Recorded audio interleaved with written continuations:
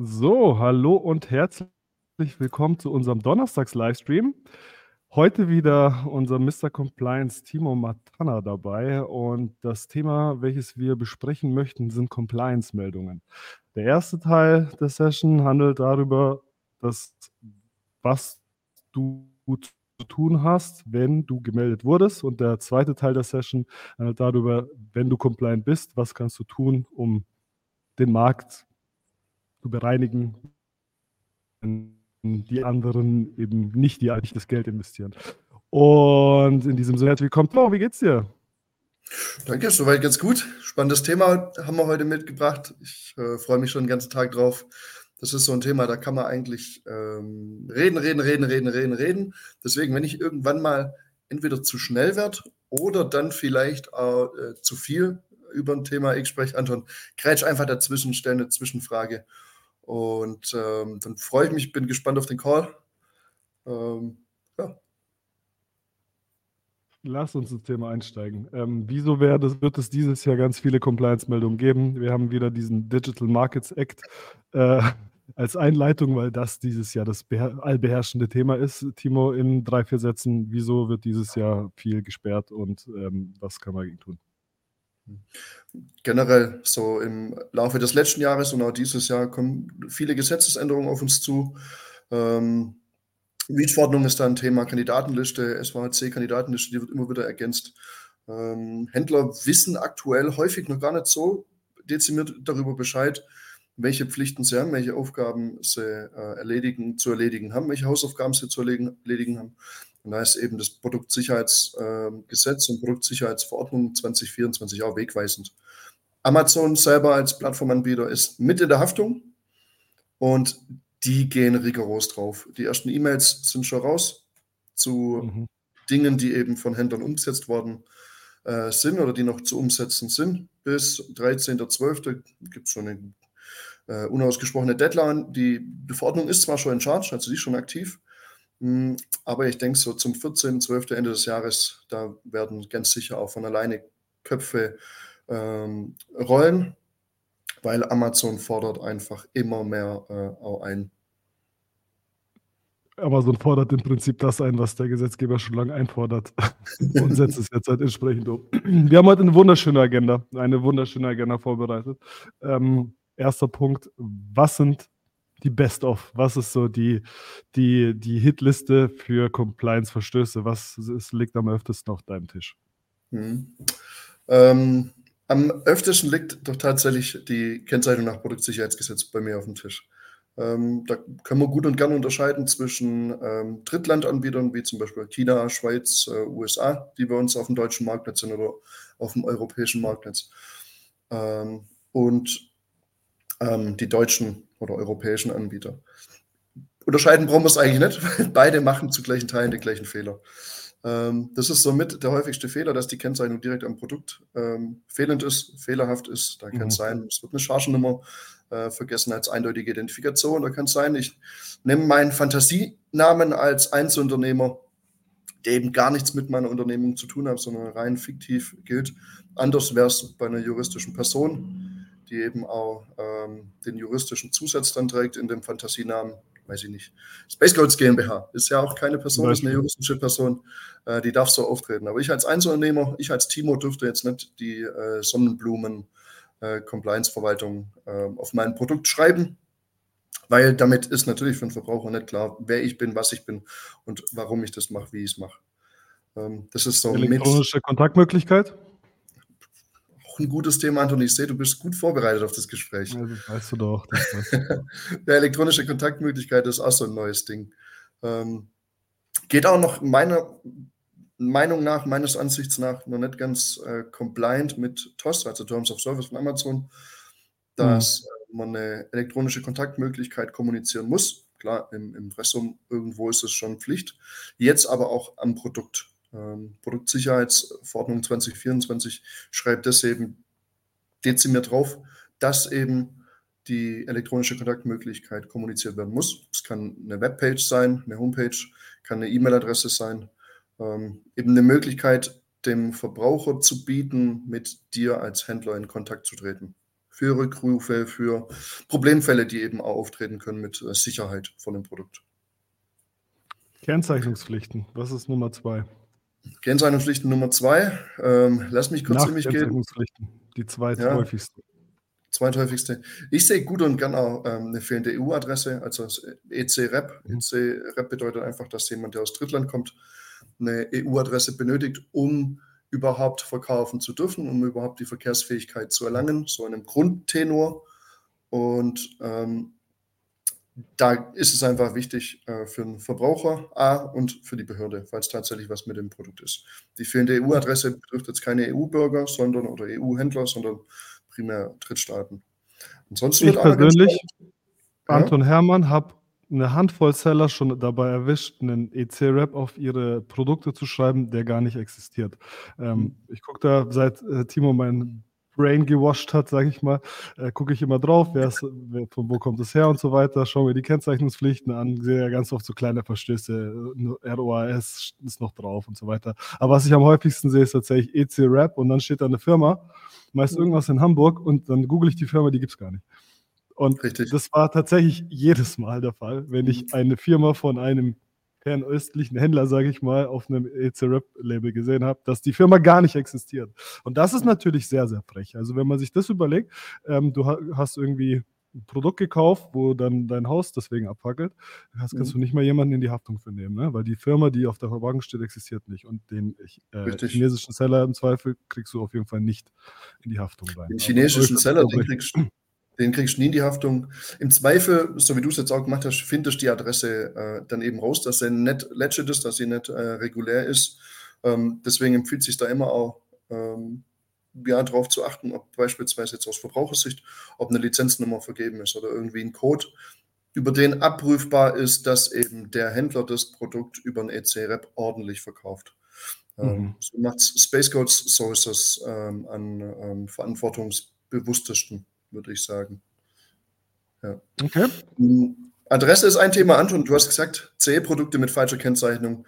Ja. Ein Thema ist da RoHS-Compliant. Die RoHS-Richtlinie geht in Richtung Chemikalien auf Elektroprodukte, so ganz grob gesagt natürlich. Wollen da gar nicht weit in die Tiefe gehen. Aber zur RoHS-Compliance gibt es eben die CE-Richtlinie, die RoHS-Richtlinie, RoHS-Regularien eben aufgequetscht haben, getilgt haben. Und wenn du eben CE-compliant bist in deinem Konformitätsbewertungsverfahren, dann darfst du dein CE-Zeichen anbringen, je nach Regularie am Produkt oder Verpackung oder ähnliches.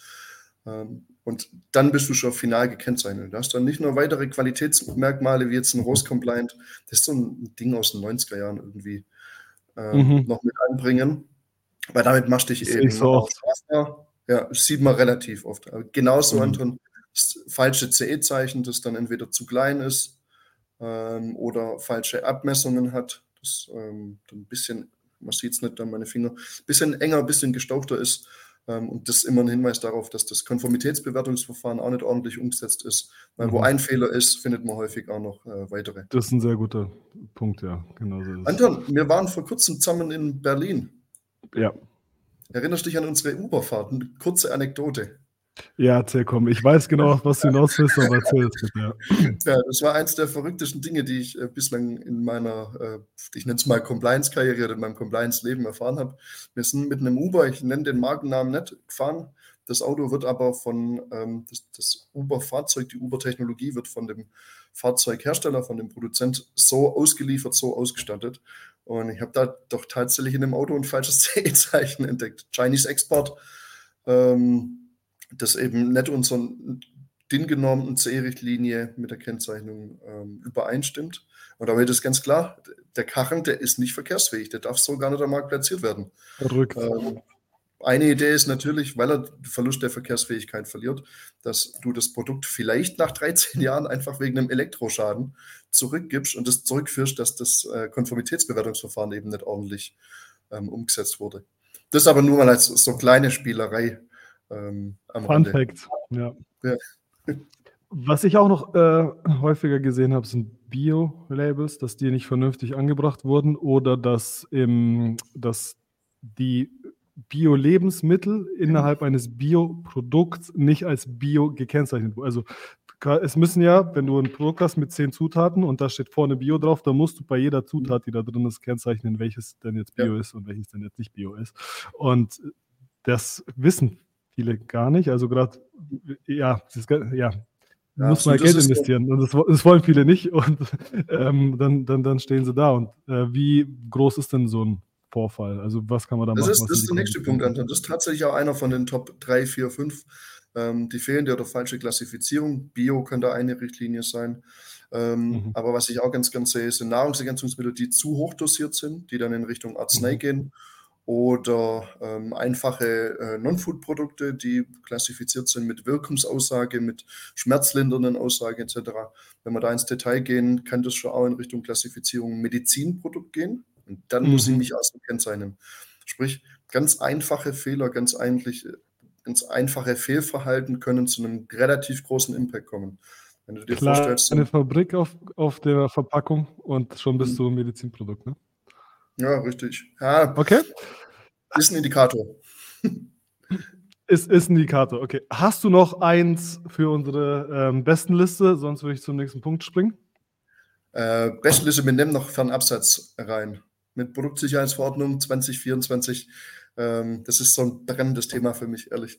Kommt auch der Ja. Fernabsatz endlich an den Verbraucherschutz und zukünftig, und das wird Amazon sicher auch anfragen. Wir machen es bei unseren Kunden aktiv, bei jedem Produkt. Wird der Fernabsatz wichtig, heißt Warnhinweise, die am Produkt kommuniziert werden oder generell kommuniziert werden, müssen auch vor Kaufentscheidung kommuniziert werden. Weil nur Ja, so ja, logisch. der Verbraucher seine mündige Entscheidung zum Kauf des Produkts fällen kann. Vielen Und da Dank. ist Absatz auch ein großes Thema. Jetzt wissen wir, was passieren kann. Was machen wir denn?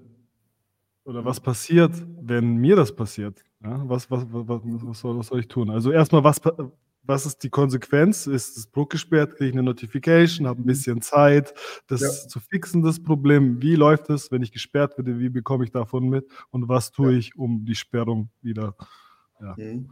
loszubekommen? Ganz wichtig in dem Moment ist, nicht von dem Stress sich übermannen lassen und von dem Ärger.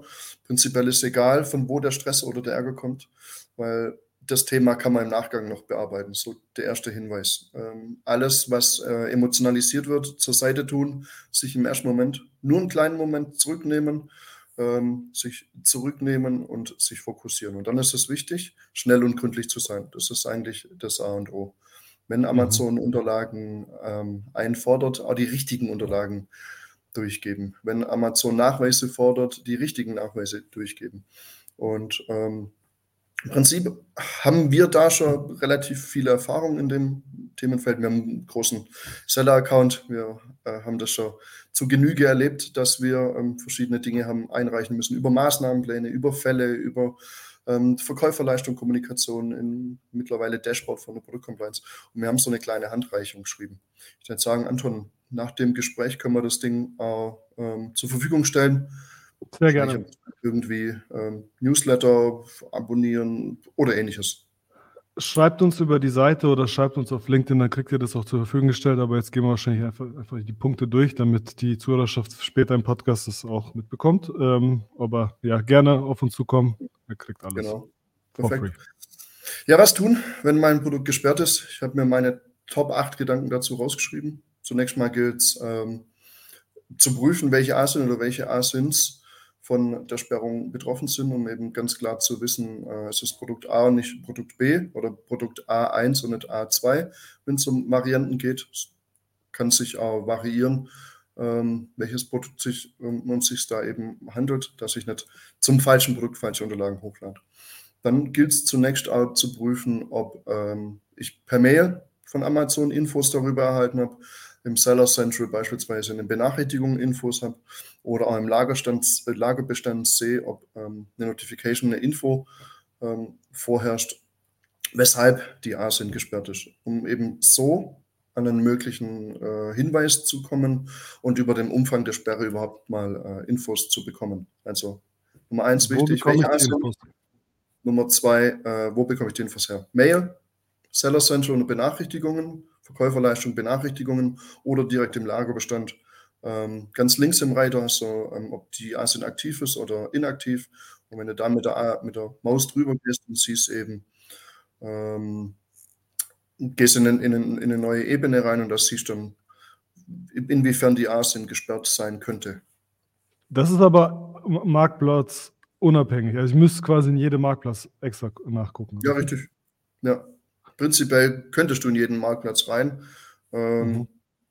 Ich denke, da ist der Zielmarktplatz mit dem höchsten Volumen, Verkaufsvolumen, der interessanteste. Der macht am meisten Stress und Ärger, wenn da keine Verkäufe gehen. Aber natürlich, es gilt nicht nur die Ein-Marktplatz-Strategie zu überprüfen, sondern dann auf sämtlichen Marktplätzen, auf denen ich unterwegs bin. Wir wissen, was betroffen ist und wir wissen, weshalb es betroffen ist. Schritt 3.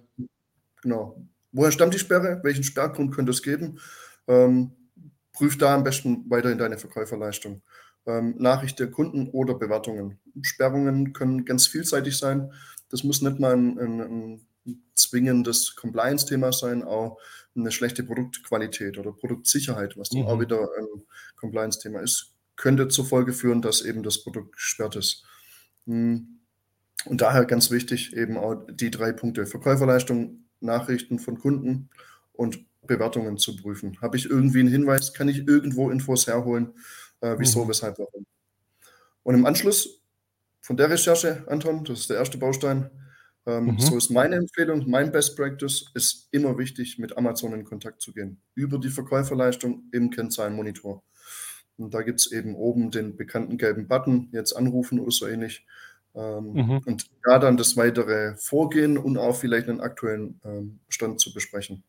Weil die Erfahrung zeigt einfach auch, dass wenn Dinge mündlich kommuniziert sind, man A, mehr Infos von Amazon bekommt und B, selber vielleicht auch der ein oder andere Moment persönlicher besprochen werden kann, als wenn man es auf Papier oder per Falldokumentation eingereicht hat und da dann eben schon fix Informationen für jedermann einsehbar sind. Das können richtige Informationen sein, das können falsche sein, das können halbfalsche und halbrichtige sein. Deswegen ist mein Best Practice immer zum Kennzahlenmonitor zu greifen, um da dann Amazon per Telefon zu kontaktieren. Und Wichtiger Hinweis. man muss es auch dazu sagen, es ist ja auch im Interesse von Amazon, dass die gut laufenden Produkte auch laufen. Ja, also sie machen es ja nicht aus Boshaftigkeit, sondern weil ihr irgendein Problem verursacht habt und jetzt müsst ihr das so schnell wie möglich lösen. Dein Hack, 72 Stunden, was kannst du dazu sagen? Ja, genau. Innerhalb von den ersten 72 Stunden, so als Faustformel, sollte man eigentlich mit Amazon die Dinge geklärt haben. 72 Stunden heißt einfach auch im Umkehrschluss, da haben wenig Leute drüber guckt. Viele Kompetente haben vielleicht schon in der First-Party-Bearbeitung wichtige Informationen und richtige Informationen von dir gekriegt. Und es versumpft sich nicht ganz so in dem Amazon-Kosmos. Wenn du mal in dem Sumpf steckst, zig Fälle aufgemacht hast, 23 Mal in der Stunde der Verkäuferleistung angerufen hast, dann wird es vielleicht auch zu einem Punishment. Und das muss man auch ehrlich sagen. Amazon ist da zumindest auf Händlerseite gut und gern mal so weit, einen Händler auch zu bestrafen für Verfehlungen. Und dann bist du immer wieder in so einer Spirale drin und kommst nur ganz schwer raus. Also die ersten 72 Stunden sind so für uns eigentlich markant oder prägend dafür, ob wir wieder freikommen, ob wir wieder schnell wieder freikommen oder nicht. Okay. Nächster Punkt. Nächster Punkt, bin ich schon im Prinzip vorgriffen. Nummer 5 wäre, man soll nicht willkürlich und emotional unzählige Fälle öffnen, weil das einen nur behindert. Ich überspringe den Punkt. Wir gehen auf Punkt 6. Ich habe da mal so gehört von einer Mitarbeiterin, die da im Backoffice arbeitet, dass das Gerücht, kann ich nicht bestätigen, also beweisen, aber sie hat gemeint, wenn du jedes Mal, wenn du ein neues Ticket aufmachst, rutschst du wieder hinten in der Schlange rein. Also das ist eher nachteilig als von Vorteil, da mal so in der Rad reinzustressen und deswegen lasst es ja. Einmal richtig erklären und dann abwarten. Also man muss da halt auch ein bisschen Geduld mitbringen. Ich kenne es ja selber, wenn es dann juckt und das kennen wir alle. Sorry, Timo, bitteschön. Wenn der Fall mal getaggt ist und das irgendwie kommuniziert wird, dann kannst du auch darauf beharren. Wir haben einen ganz kompetenten Ansprechpartner in letzter Zeit bei den verschiedenen Themen, der Wolfgang, der hat das Ding getaggt, das ist der Einzige, der das Ding in die Hand nimmt und dann hast du halt einen Ansprechpartner, anstatt 12, die sich auch immer wieder einarbeiten müssen, Informationen verarbeiten müssen. Das ist halt auch immer ein Pain. für beide Seiten, wenn wir ehrlich sind. Deswegen Punkt Nummer 6. Achso, sorry. keine unzähligen Fälle öffnen. Punkt Nummer 6. Sichte dein Produkt, Verpackung und alle Beileger, falls da welche vorhanden sind, weil die Erfahrung zeigt einfach auch deutlich, dass tatsächlich nicht Amazon, nicht der Kunde das Problem ist, sondern dann eben der Händler selber. Dass Kleinigkeiten nicht beachtet worden sind, dass in der Routine vielleicht auch Fehler aufkommen sind, die gar nicht irgendwie zuvor wahrgenommen worden sind, und deswegen solltest du immer erstmal bei dir dann vor der eigenen Haustüre kehren, so sagt man es doch im gut Schwäbischen, sicht dein Produkt, ob es vielleicht Kennzeichnungsverstöße gibt, ob Kennzeichnungspflichten falsch umgesetzt worden sind in der Produktion der neuen Charge oder ähnliches. Und im Zweifel daran, wenn du es ja nicht findest, die Verstöße, wenn du wirklich gar keine Idee davon hast, wenn du gar nicht weißt, was gerade Sache ist, was Amazon von dir will, nachdem du Fälle eröffnet hast, hol dir Hilfe. Innerhalb von den 72 Stunden. Es gibt mittlerweile Experten, die gut geschult sind, die auch compliance-mäßig gut geschult sind, die dich da rausholen können. Ja. Ein bisschen Eigenlob können wir an der Stelle auch anbringen. Wir sind einer davon. Aber aus Erfahrung. Ja, um eben auch in den 72 Stunden zu bleiben, bevor man da im Dunkeln rumläuft und das Produkt dann nie wieder gegebenenfalls entsperrt bekommt. Ja.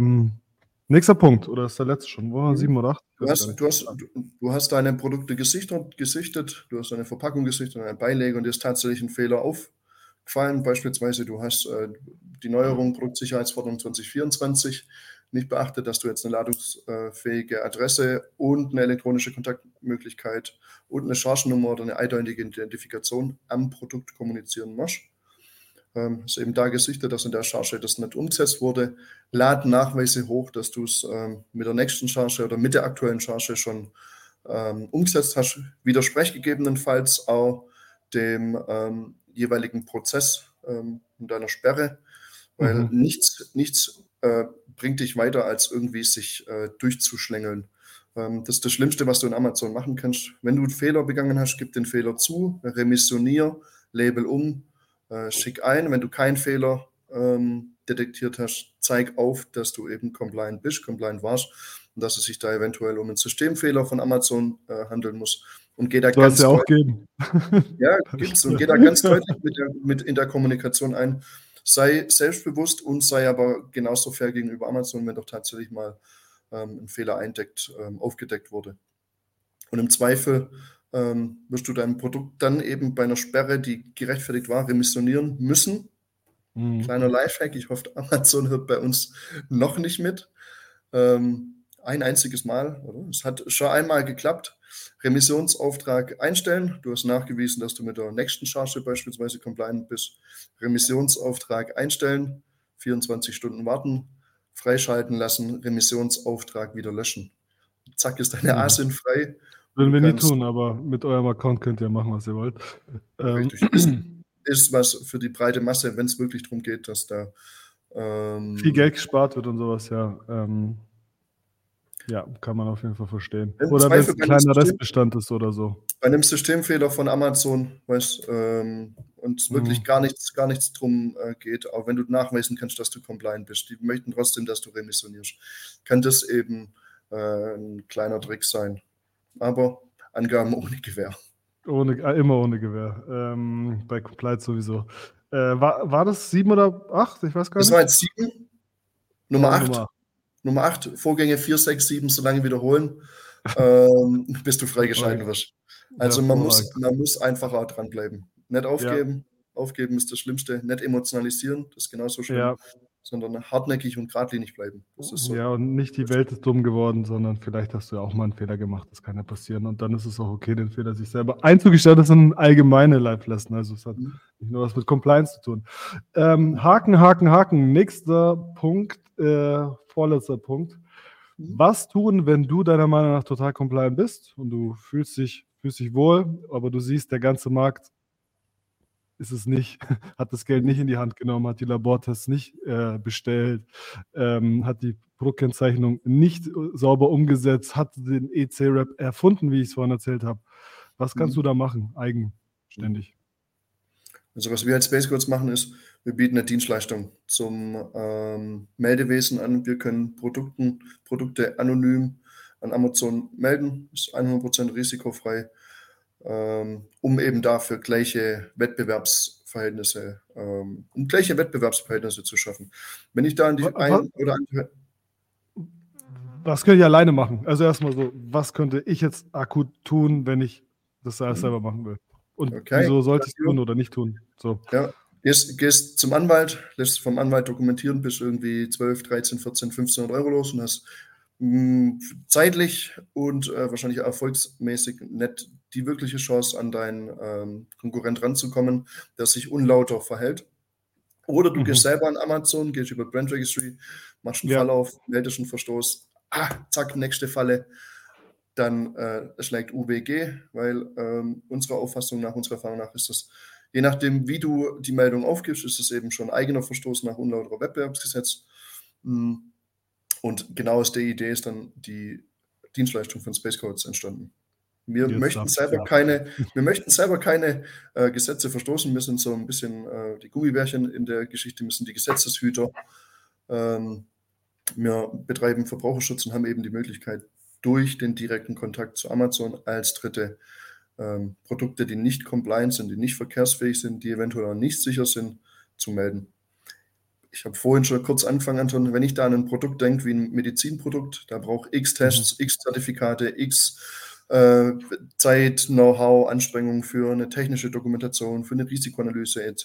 Da brauchst du einen Medizinberater, der geschult ist und so weiter. Kostet richtig Geld, kostet richtig Zeit, kostet richtig Know-how.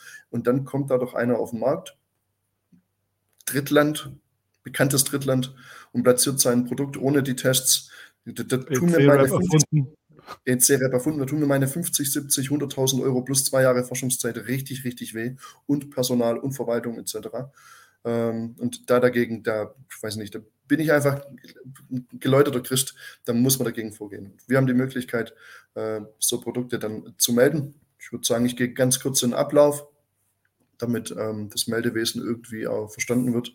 Wir kaufen ein Produkt, dokumentieren den Ist-Zustand von dem Produkt. Wenn ein Verstoß festgestellt wird, dann wird ein kleiner Bericht geschrieben und im Zuge des Berichts dann an Amazon übermittelt, das ist 100% sicher und anonym, geht in die direkte Amazon-Abteilung, also nicht irgendwie so Späße wie Brand Registry oder Seller Central Fall. Wir haben den direkten Kontakt und da ist eben das Wichtige, dass wir als Dienstleister das dürfen. Ihr als Händler in der direkten Konkurrenzsituation gegebenenfalls Gefahr läuft, selber gegen geltendes Recht nach UWG zu verstoßen. Das ist einfach das große Geheimnis dahinter. Wir sind professionalisiert drauf. Ich glaube, du mittlerweile auch sehen Fehler schon auf Anhieb, ob und wie was falsch umgesetzt ist. Das heißt, dass es ein CE-Zeichen ist, das da nicht hingehört. Falsche Klassifizierung ist da ein Stichwort. Oder ein CE-Zeichen, das einfach nicht hingenormt ist. Und in dem Fall und wo ein Fehler ist, sind meistens mehrere. Und das ist immer so der erste Indikator dafür, dass da vielleicht die Hausaufgaben nicht sauber gemacht wurden. Anton, eine Rückfrage an dich. Jetzt bist du ja hier der Moderator und stellst mir immer gut und gerne interessante Fragen. Was glaubst du, wie lang so ein Produkt dann gesperrt ist? Und glaubst du, man kann 2 Ebenen unterscheiden beispielsweise?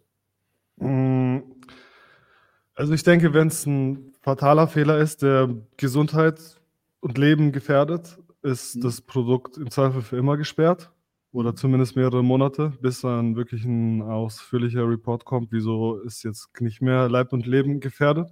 Und dann gibt es kleinere Verstöße.